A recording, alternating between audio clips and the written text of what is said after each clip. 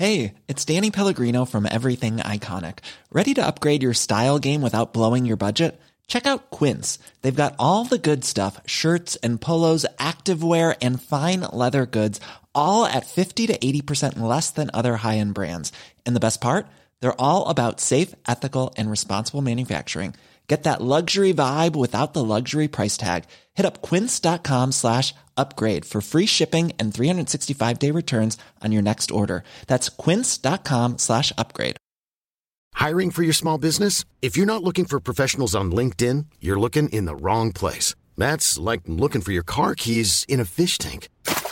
LinkedIn helps you hire professionals you can't find anywhere else, even those who aren't actively searching for a new job but might be open to the perfect role. In a given month, over 70% of LinkedIn users don't even visit other leading job sites. So start looking in the right place. With LinkedIn, you can hire professionals like a professional. Post your free job on linkedin.com/people today.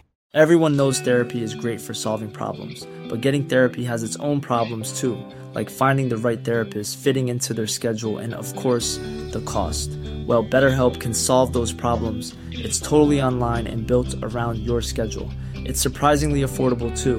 Connect with a credentialed therapist by phone, video, or online chat, all from the comfort of your home. Visit BetterHelp.com to learn more and save 10% on your first month. That's BetterHelp, H-E-L-P. Hey, this is Ollie, telling you about another podcast I host, Unfiltered. It's an interview show. We've talked about sex work, addiction, and battering racists. And we're only a few episodes in. Some of the guests so far: One Direction's Niall Horan, GOAT footballer Viv Miedemar, and Mayor of London Sadiq Khan.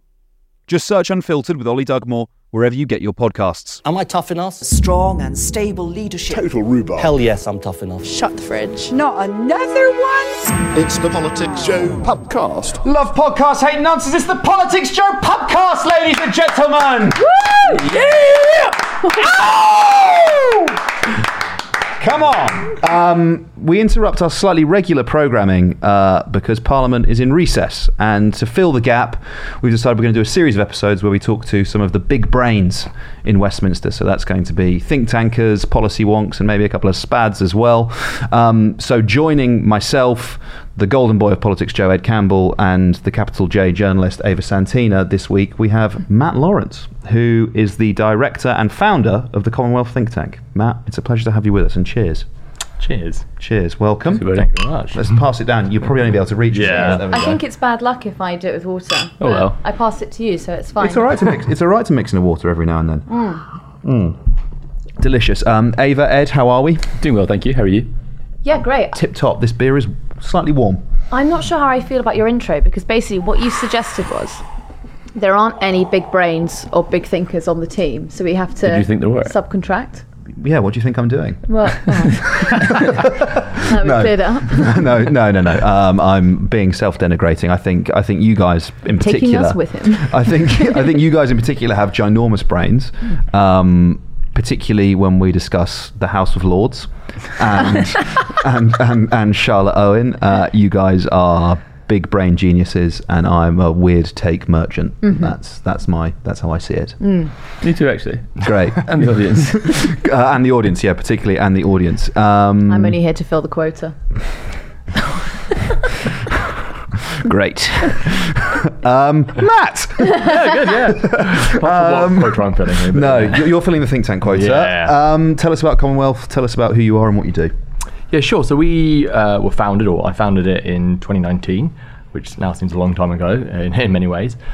Our focus is on really economy-wide transformation, but through the prism of ownership. So through that sort of basic argument that the fundamental thing that structures how our economy operates and who it operates for is how it's owned. And so what property relations, what capitalist property relations in particular do to how we live, to how we organise our society, and to sort of the basic dynamic of the upward extraction of wealth and power.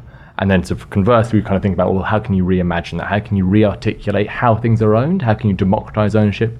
How can you rethink things like, how we organise data, the energy system, how we organise the ownership and governance of business, to really sort of drive a much more democratic, equitable, and sort of like anti-oppressive society. And what was it about 2019 that made you think that those political ideas might not have a home anywhere else? Well, it was in the sort of spring of 2019. Oh, okay, sure. You know, so in that first flush of romance. No, but yeah, no. I mean, in some ways, it's been a busy 4.5 years. And in some ways, I think that it's been interesting to watch the organisation. So there's 11 of us now, including sort of a team member based over in the US.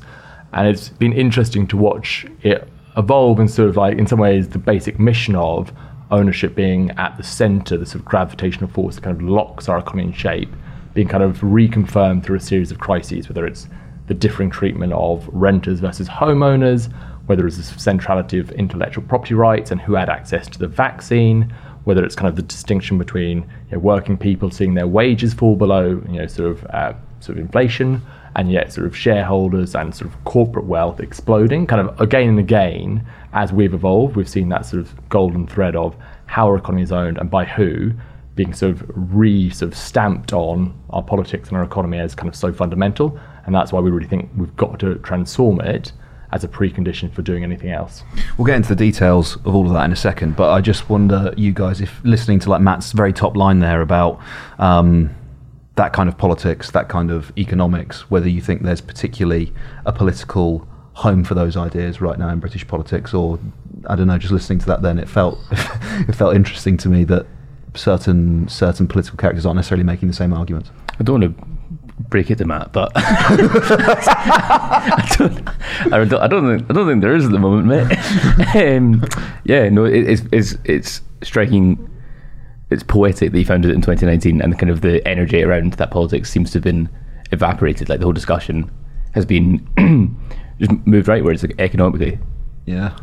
But I think politics can move at sort of multiple speeds simultaneously. So you can have the sort of like, we're in recess, as you began with the Westminster politics, which moves at quite a sort of like very rapid, hour by hour, tweet by tweet, or X by X, depending on that. I thought you were doing like X as like XYZ as an example, but you were actually calling it by its fucking name. Exactly. Got to be, the lawyers said beforehand, you cannot call it X. Exactly. Call it by my ex. So that's kind of one rhythm to politics. But then there's a kind of a deeper current, and I guess in some ways the sort of judgment is how can you sort of ride the sort of surface level of Westminster politics, which does really matter, and that is kind of a narrative of our national life.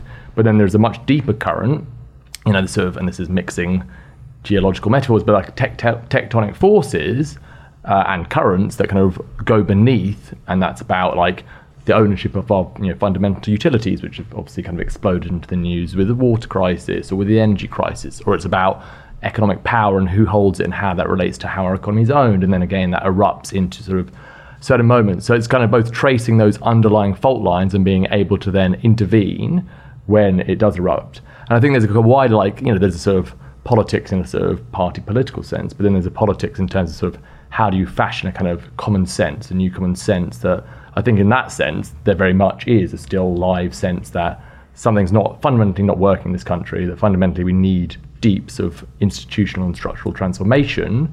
And I think the flip side of that is that people are very skeptical and cautious of politics as the route to deliver that. And so in some ways, how do you navigate those tensions is one of the kind of dilemmas and challenges. How are you navigating that? Well, yes, I mean, to extend the metaphor with a boat and a submarine.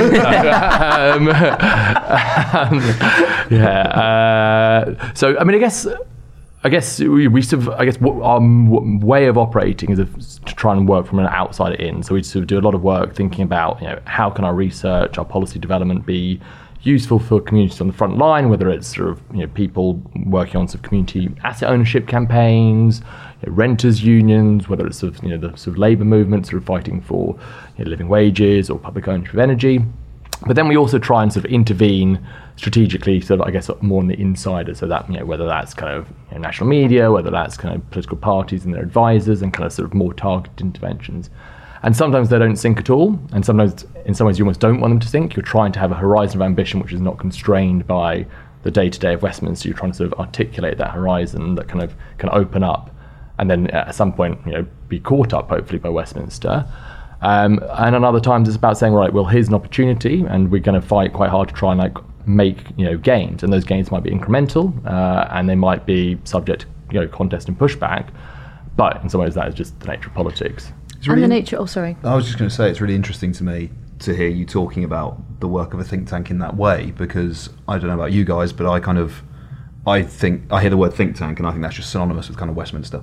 Like I don't think about it in terms of like trying to seed ideas that extend beyond that, and maybe that's just my own ignorance. But I've never thought about it in the terms you just expressed them there. So I think the thing with the think tank is there's no like set versions. There are some which are very much like Institute for Government, very much like how does the Department of Education better deliver X outcomes. Or you might have think tanks like IPPR, the major centre-left think tank, or say Policy Exchange on the centre-right, kind of saying like, okay, well, how do we really shape the manifestos of maybe the Labour and the sort of Conservative Party, or the wider narrative that they sit within. Or you might have some specialist think tanks that do, Autonomy, for example, does a lot of work on the future of work. So you have different forms, and I think none of those forms are better or worse. They just fulfill different functions.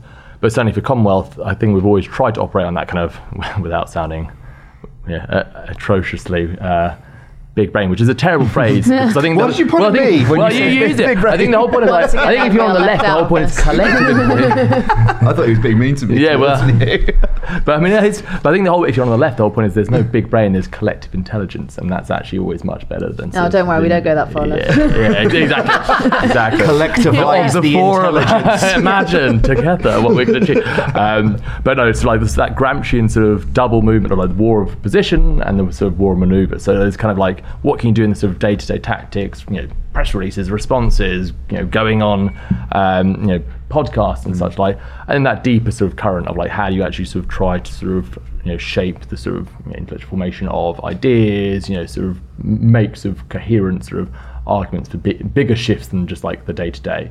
And I think in some ways we always overestimate rather what we can achieve in like the next 3 months. But we underestimate what we can achieve over to 5 to 10 years if you sort of incrementally layer up changes and sort of drive those changes at a sort of incremental but rapid pace. I like the idea of Gramscian analysis being applied to podcasts. I'm not sure. I mean, they're definitely part of. No. I agree with you, but just like. He's in jail thinking about the future of his legacy. Funny, yeah. Mussolini had to stop him podcasting. Stop this away from him! Yeah, exactly. He would have had a dynamite podcast. Don't let him on the podcast! Okay, so if we were to talk then about those kind of 5 to 10 year ideas changing type movement that you're going after, some of the stuff that the work that you guys do focuses on energy security, but energy ownership and corporate interest as well. I mean, would you talk a little bit about sort of the key areas that you're looking at to really instigate that kind of change? Yes, if we take those two, so the energy system right now is doubly extractive. It's extractive in that it sort of sucks money out of ordinary households and business and sort of transfers it through companies out to their shareholders. And we've got Shell and BP's results coming up this week, and they'll reconfirm that extractive dynamic. And it's obviously extractive in a sense that it extracts resources unsustainably from the earth at a sort of way that's cooking the planet. That. It is good, yeah. Who doesn't like to extract? Good. Are you proud of him? Yeah. So the way he was telling it. Yeah, I know. I was like, which one does she mean?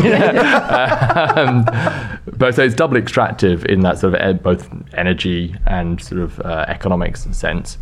And fundamental to that is sort of a combination of privatization, so for-profit companies that are driven by the profit imperative in how they organize their investment. So it's not about investing to deliver clean, secure, affordable energy. It's about investment that can maximize the cash they can extract and sort of distribute to their shareholders. And it's privatized, but it's also marketized. So there's a lack of planning. It's about sort of competition, sort of regulated competition, but competition in a sort of slightly anarchic sense, rather than sort of planned towards a sort of secure energy future. So our alternative to like 10, 15-year horizon would be something more like an energy democracy, in which you recognize that energy is the fundamental basis of any society. Think of the transition from a coal-based society in the sort of 60s and 70s through to an oil and gas-based society under Thatcher and onwards. And that was fundamental to the sort of wider shifts in society. So the energetic basis of society is fundamental to the nature of a society. So an extractive energy system tends to generate extractive economics.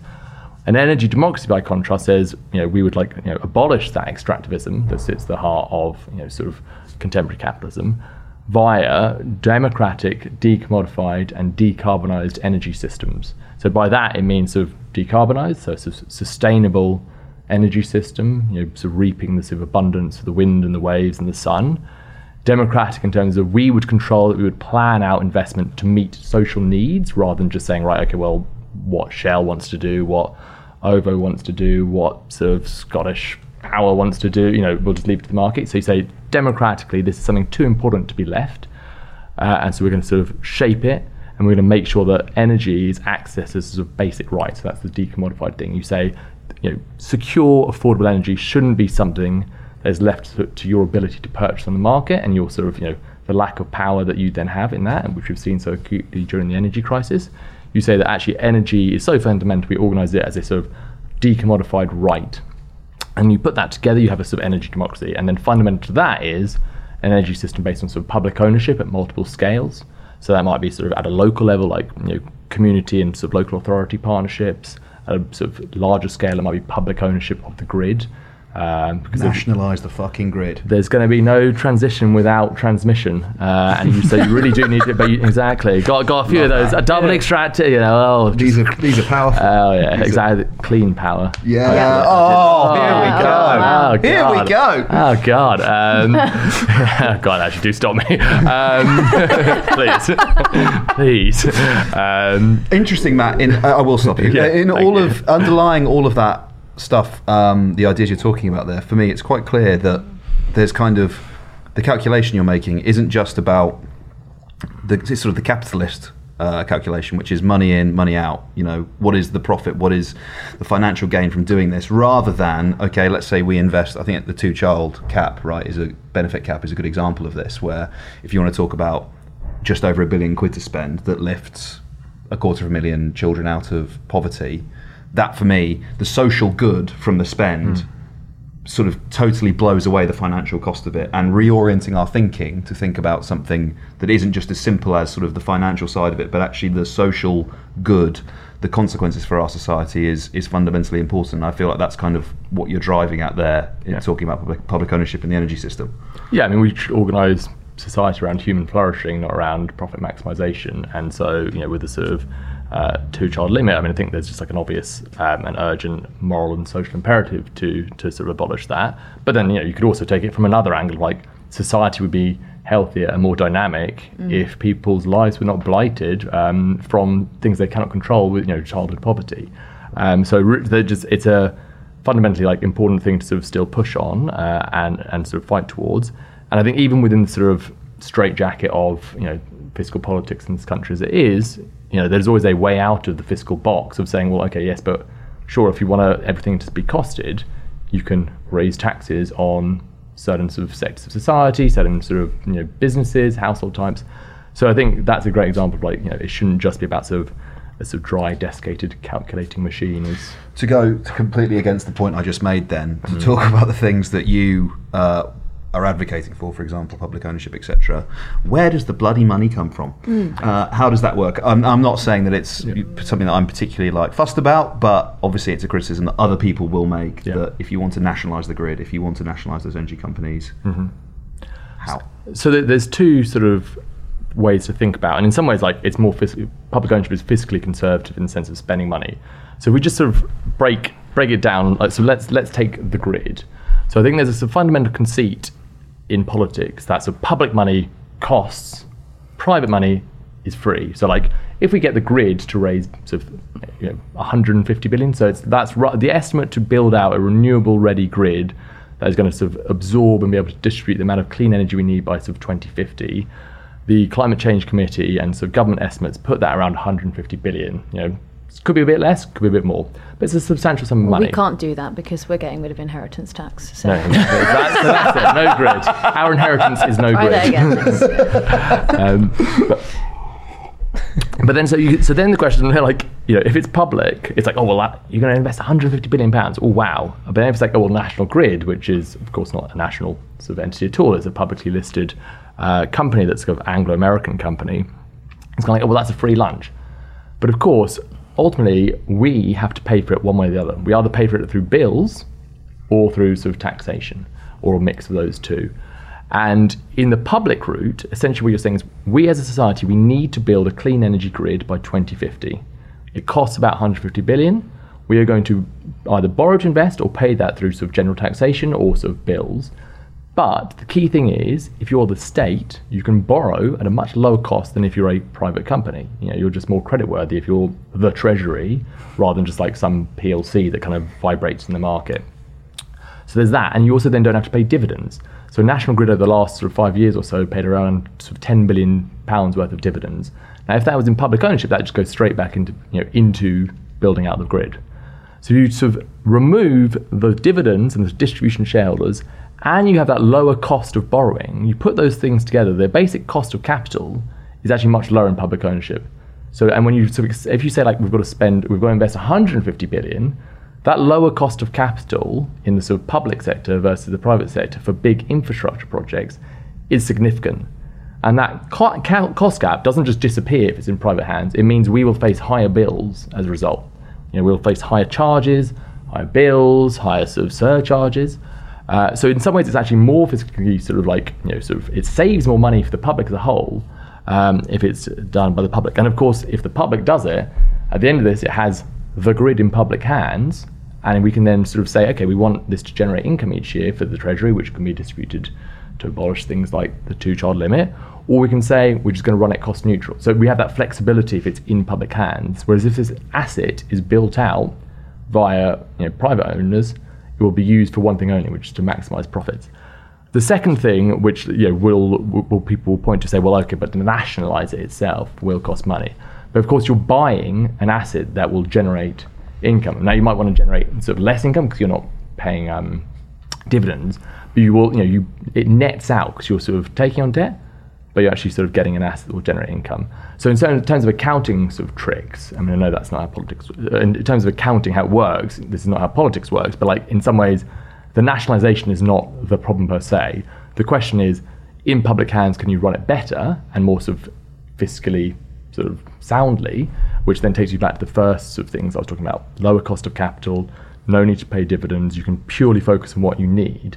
And just to give one final example, the last week or so, and this is not the grid per se, but it's very relevant, the last week or so, a whole number of offshore wind developers have basically cancelled pretty major offshore wind projects in the UK, or hit the pause button.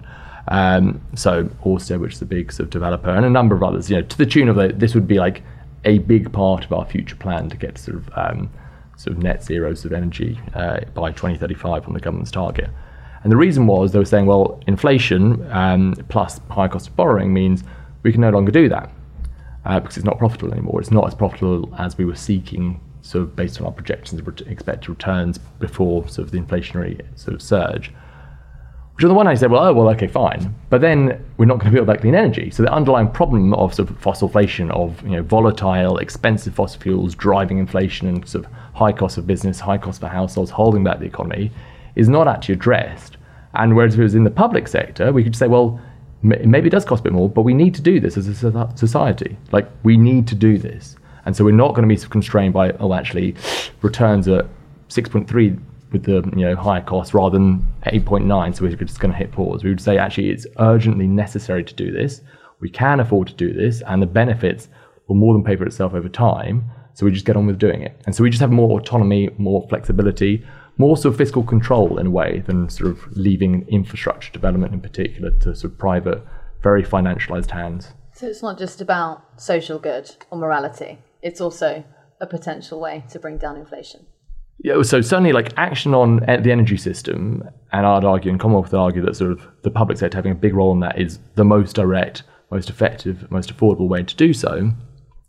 Action on the energy system is a fundamentally important way to get inflation under control. I think given the scale of environmental shocks that are already happening and going to cascade and sort of multiply, I think What are you on about, mate? Over 40 degrees in Greece? Oh, yeah, Sounds exactly. fucking great to me. I don't know if that's sexy anymore. I think that the argument about like you will feel this in your pay packet, this will be cheaper for you, that is something you could actually get on board with, because it's quite hard for some of the tabloids to put a front page which is, you are going to have more disposable income if we do this. That's quite an... I think there's the media opposition to it, but I also think as well, you talk about particularly Labour's agenda, right, in relation to green energy, and some of the stuff in it is economically populist. I think that's the right way to categorise it, right? It is, not only are you going to have more cash, but we are going to go after those bastards with billions of pounds of profit that are paying out these copious amounts of dividends that are making hay while it's pissing it down outside and you're stuck indoors.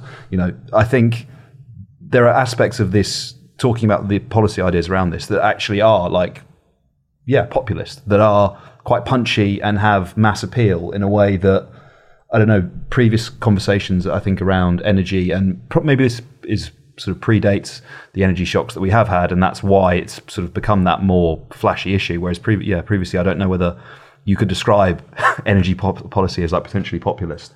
No, but I think it speaks, and both your points really, about like you need a material basis for a coalition. You need to be able to say like, you guys will have more purchasing power, then you'll have more money in your pockets. You'll feel less insecure. You'll be able to do more things. You'll be able to go out more. Sort of like There's no guarantee I will feel less insecure. Well, exactly.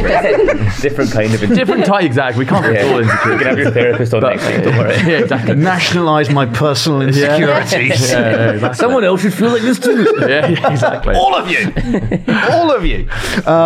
Ed, what do you reckon? Are we buying it? Or do we prefer Greece at 45 degrees and wildfires across Europe? Yeah, I don't know. I think Ava's point about making it clear this will affect you materially and like improve your actual lifestyle is, unfortunately, it's quite like a damning indictment of human empathy. Do you remember during COP26, or one of the COPs, when that man who was a minister in one of the small island nations in the Pacific, he gave a speech standing in the sea that had already risen, and he was like, my island is disappearing.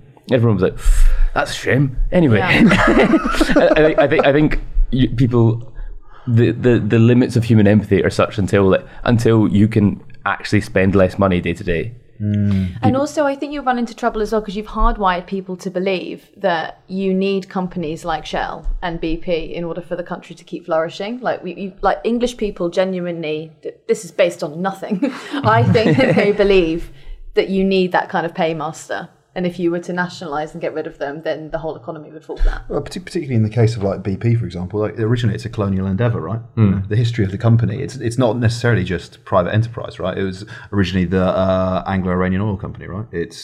And then unfortunately because of a small coup in relation to Mossadegh, they're like, maybe we need to rebrand. We need to rebrand the company. British Petroleum, fantastic. It's not the Shah's oil. Are you saying it's foreign oil? Is that what it is? Are you trying to... And as such, we should deport it back to Rwanda. Yeah. Back to Rwanda. No, we should... When it tries to enter Britain, we should deport it to Rwanda, which is not where it came from. And then it can reapply? Yeah, exactly. Yeah. There's never been a faster or easier way to start your weight loss journey than with PlushCare. PlushCare accepts most insurance plans and gives you online access to board-certified physicians who can prescribe FDA-approved weight loss medications like Wegovy and Zepbound for those who qualify.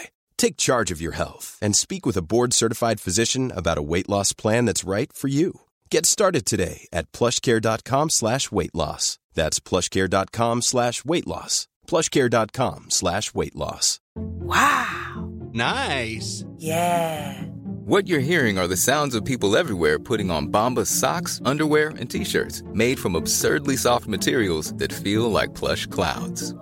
Yeah, that plush. And the best part? For every item you purchase, Bombas donates another to someone facing homelessness. Bombas. Big comfort for everyone. Go to bombas.com/ACAST and use code ACAST for 20% off your first purchase. That's bombas.com/ACAST. Code ACAST.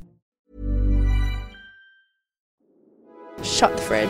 It's the Politics Show podcast. We were talking about energy security, Matt. The other sort of side of things that really interests me in Commonwealth's work is the sort of asset management side of things, and particularly BlackRock. Your work into it. So could you talk to us a little bit about that? Yeah, so BlackRock is sort of, I don't know how much the listeners will know, so to speak. BlackRock is this, in some ways, the most powerful company that you'll likely never heard of. So it is an asset manager. So it doesn't necessarily like do things directly. It's not like BP or Shell or some of the companies we've been talking about their business might be generating oil or whatever it might be. BlackRock instead owns a vast portfolio of assets, mainly shares, but increasingly bonds, increasingly sort of real estate. So it will often be the biggest single shareholder in most publicly listed companies. So a lot of what we sort of do is sort of dig into, sort of forensic corporate analysis, like who owns this company, who profits from it, how much the shareholder's getting. And you'll also kind of ubiquitously find that asset managers, but BlackRock in particular, will be often the very biggest shareholders. What they do is they sort of aggregate vast pools of money, so of wealthy investors, of pension funds, of private individuals, and so it's not it's not like Larry Fink, the sort of CEO, owns these shares himself. He owns on behalf of others, but in doing so, they are sort of this like vast company that have this strange mix of like structural power, but are also quite passive. So why that I mean is they're universal. They sort of have their fingers in every pie. They've got more than 10 fingers, to put it mildly. And toes too. Exactly, toes too. They've got 20 digits in the global economy, but they're quite passive at the same time. So the whole thing is like you used to have active sort of asset managers. So you'd give your money to someone and they'd say like, well, I'm going to invest in it. So I'd actively track the market and I'd kind of put money in various companies. Whereas BlackRock's is they kind of just like dole it out as sort of universal sort of portfolio, but then they don't sort of do much with it. They don't engage much with these companies.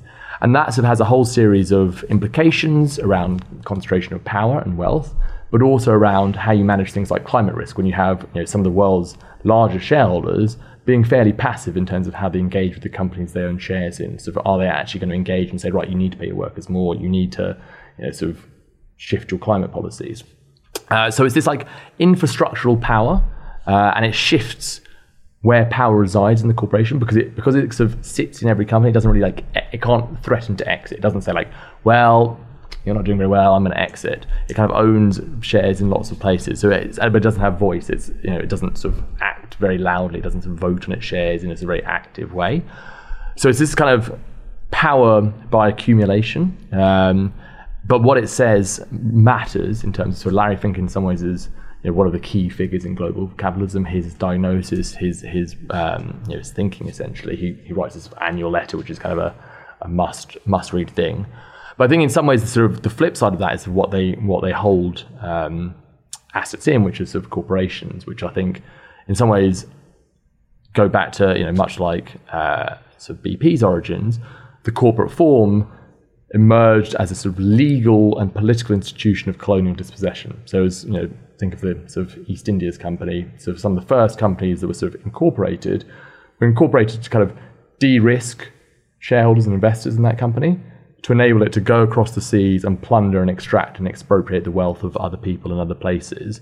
And in some ways, like the corporate form, in some ways still retains that same basic dynamic. It is a legal and political institution that enables the combining of labour and capital for the purpose of production.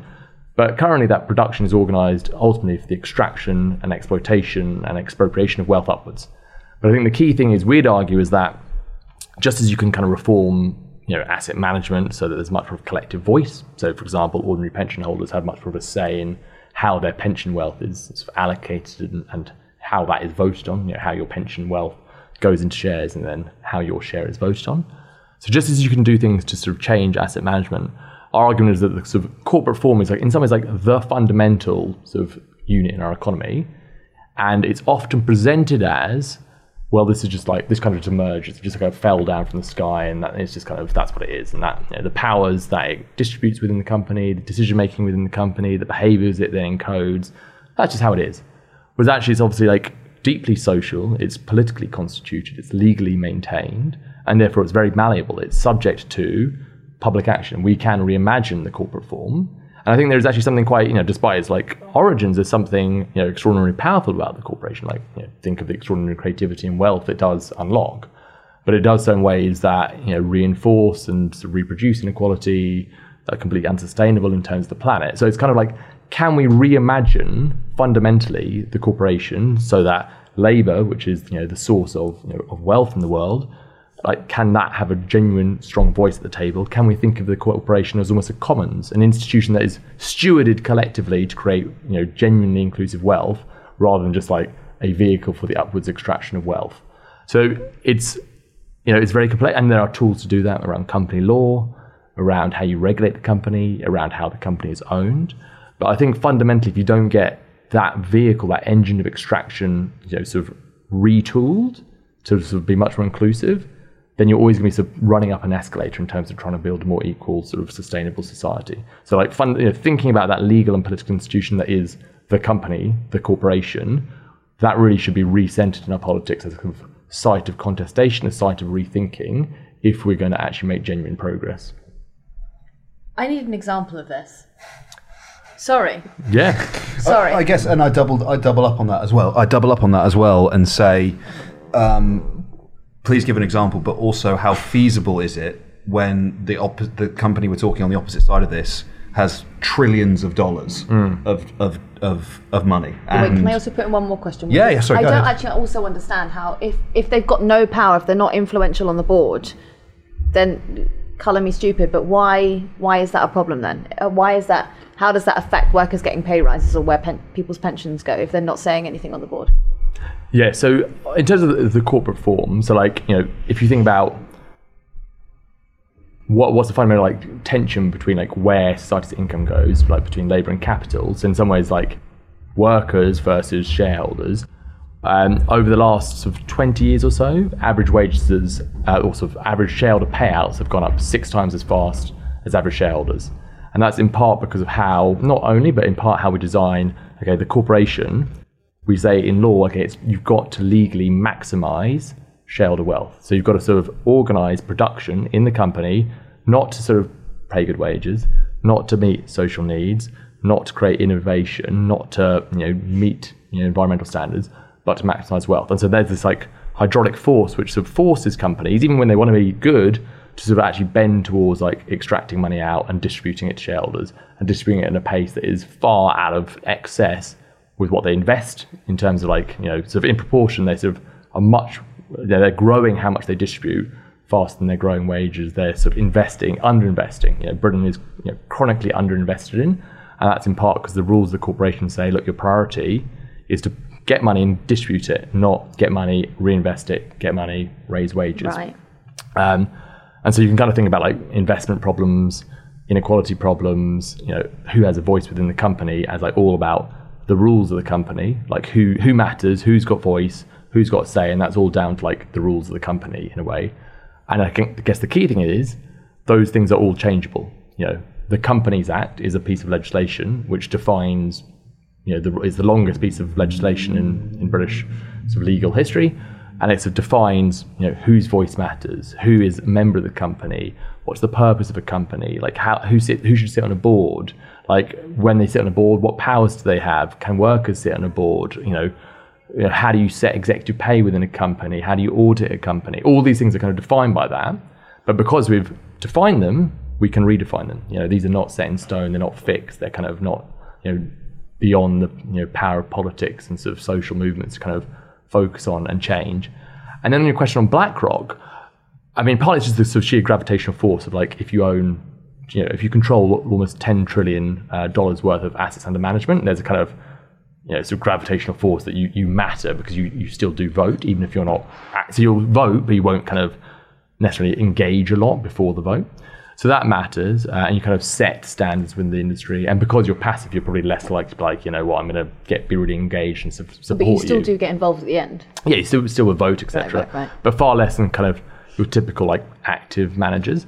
But there is a sort of debate. There is a sort of live academic debate around how far does it matter. I think there's a recognition there's been a big shift in capitalism. So there's been a shift from sort of active to sort of passive management. There's been a shift from fairly dispersed ownership to much more concentrated forms of corporate ownership.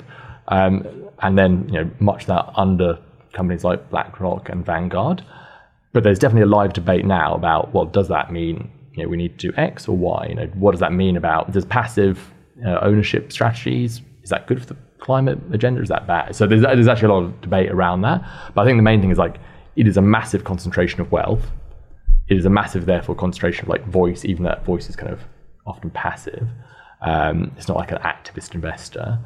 And therefore, if we're thinking about the mechanics of contemporary capitalism, I think the rise of BlackRock and the BlackRockification of corporate wealth is a phenomena that kind of, even if the exact sort of nature and implications of it are still in some ways up for debate, I think it's definitely something that we should be aware of. Because I think, as I said, like the fact that there's this company which does control $10 trillion worth of assets under management, I would say it's probably far less known than you'd think an equivalent company in another sector with that type of sort of globe-spanning range would have.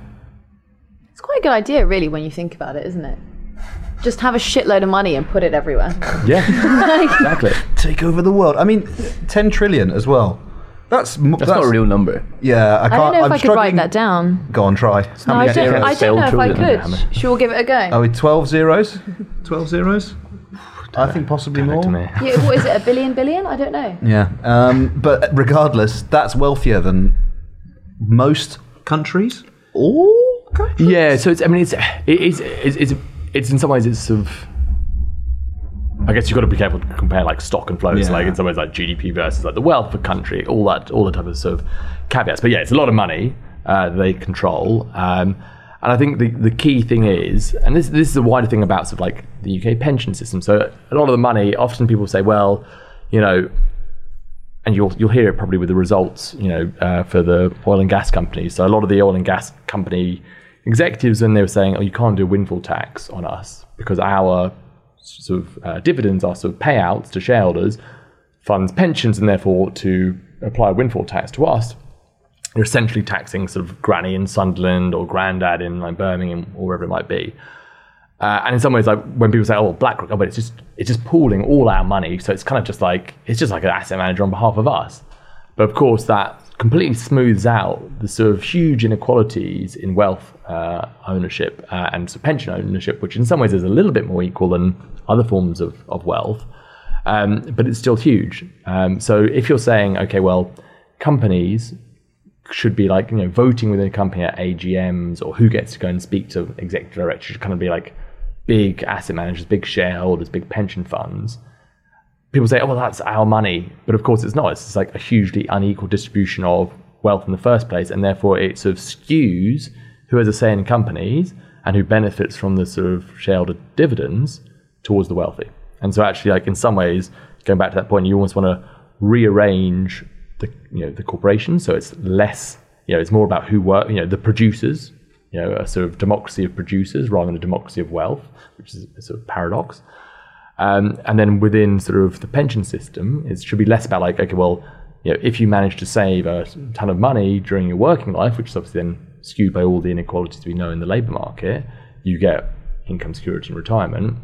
And if not, you're on your own. We should be thinking about almost like a public, a much more substantial public pension system that provides sort of income security in retirement for everyone, based on sort of like general taxation rather than relying on financial markets as much as we do currently. What would you do with 10 trillion quid? I just don't believe that amount of money exists. Like I believe you, Matt, because you're an expert. So I have to. But is that like? It's just utterly unfeasible. That's like it sounds like you have made up that. It sounds like you are actually a bad faith actor, and you're trying to doctrinate us. Do I want to know? Do you actually want to know? How? Because what you do with it? Yeah. Yeah, of course I want to. Do you actually do? Okay, yeah. Because I have a group of friends and I who've all decided what we're going to do when we win the lottery. That's not. How much money do you think you win with the lottery? $10 trillion. I think this will cover what we want to do. Yeah, go on then. So what we want to do is buy Peckham Town Football Club, right? Yeah. Okay. And then you'll have some change left over. Yeah, and then we want to build the Elizabeth line out so that it reaches it. Okay. And I think that would be enough. Still a bit there. In my head I was thinking, that Blink-182 music video where they like get on the roof with the leaf blowers and they're like shooting cash at people in the street. And then I was thinking, would a roof be able to hold $10 trillion? What does that look like in like I can't physical, imagine. I can't imagine there's ever been or like $100 bills in one place. Do you know what I mean? We need to know how many zeros it was first. I think the audience should send us cash and see We'll if we can build out $10 trillion. Yeah. If everyone sends us $1, we'll have enough because our audience is 10 trillion. Yeah, if he's going to make up shit, so 10 trillion viewers. Yes, exactly. Matt, it's been an absolute pleasure having you in. Thank you so much for coming. Cheers. Thank you, Cheers. Cheers. Cheers. Cheers. Mixing a water over. Love Sorry it. about that. Cheers, Ed Campbell. Cheers. See you on the next one, guys. Cheers. Cheers. Thanks for listening to that episode of the podcast. If you enjoyed it, I reckon you'll also enjoy Unfiltered, our interview podcast. Here's a little taste of the episode with Gary Lineker. I love my life. I enjoy fame. People are lovely. It's so easy to be distracted by the tiny percentage on Twitter. In the real world, it's not like that at all. I think I've had only 2 instances in my entire life where people have had a pop. One old lady elbowed me in the back. She was on her way to a Tommy Robinson rally. Really? Yes. Okay, That nice. old lady, she gave me, "Whoa, Lineker!" And something like, whoa, whoa. Yeah. And then I had another one where I was going shopping, my groceries, and some bloke shouted out of the road, "You hate Britain! You hate Britain, don't you?" I'm going, no, I really love Britain. But anyway. That's Unfiltered with Ollie Dugmore, wherever you get your podcasts. Small details are big surfaces. Tight corners are odd shapes. Flat, rounded, textured, or tall. Whatever your next project, there's a spray paint pattern that's just right.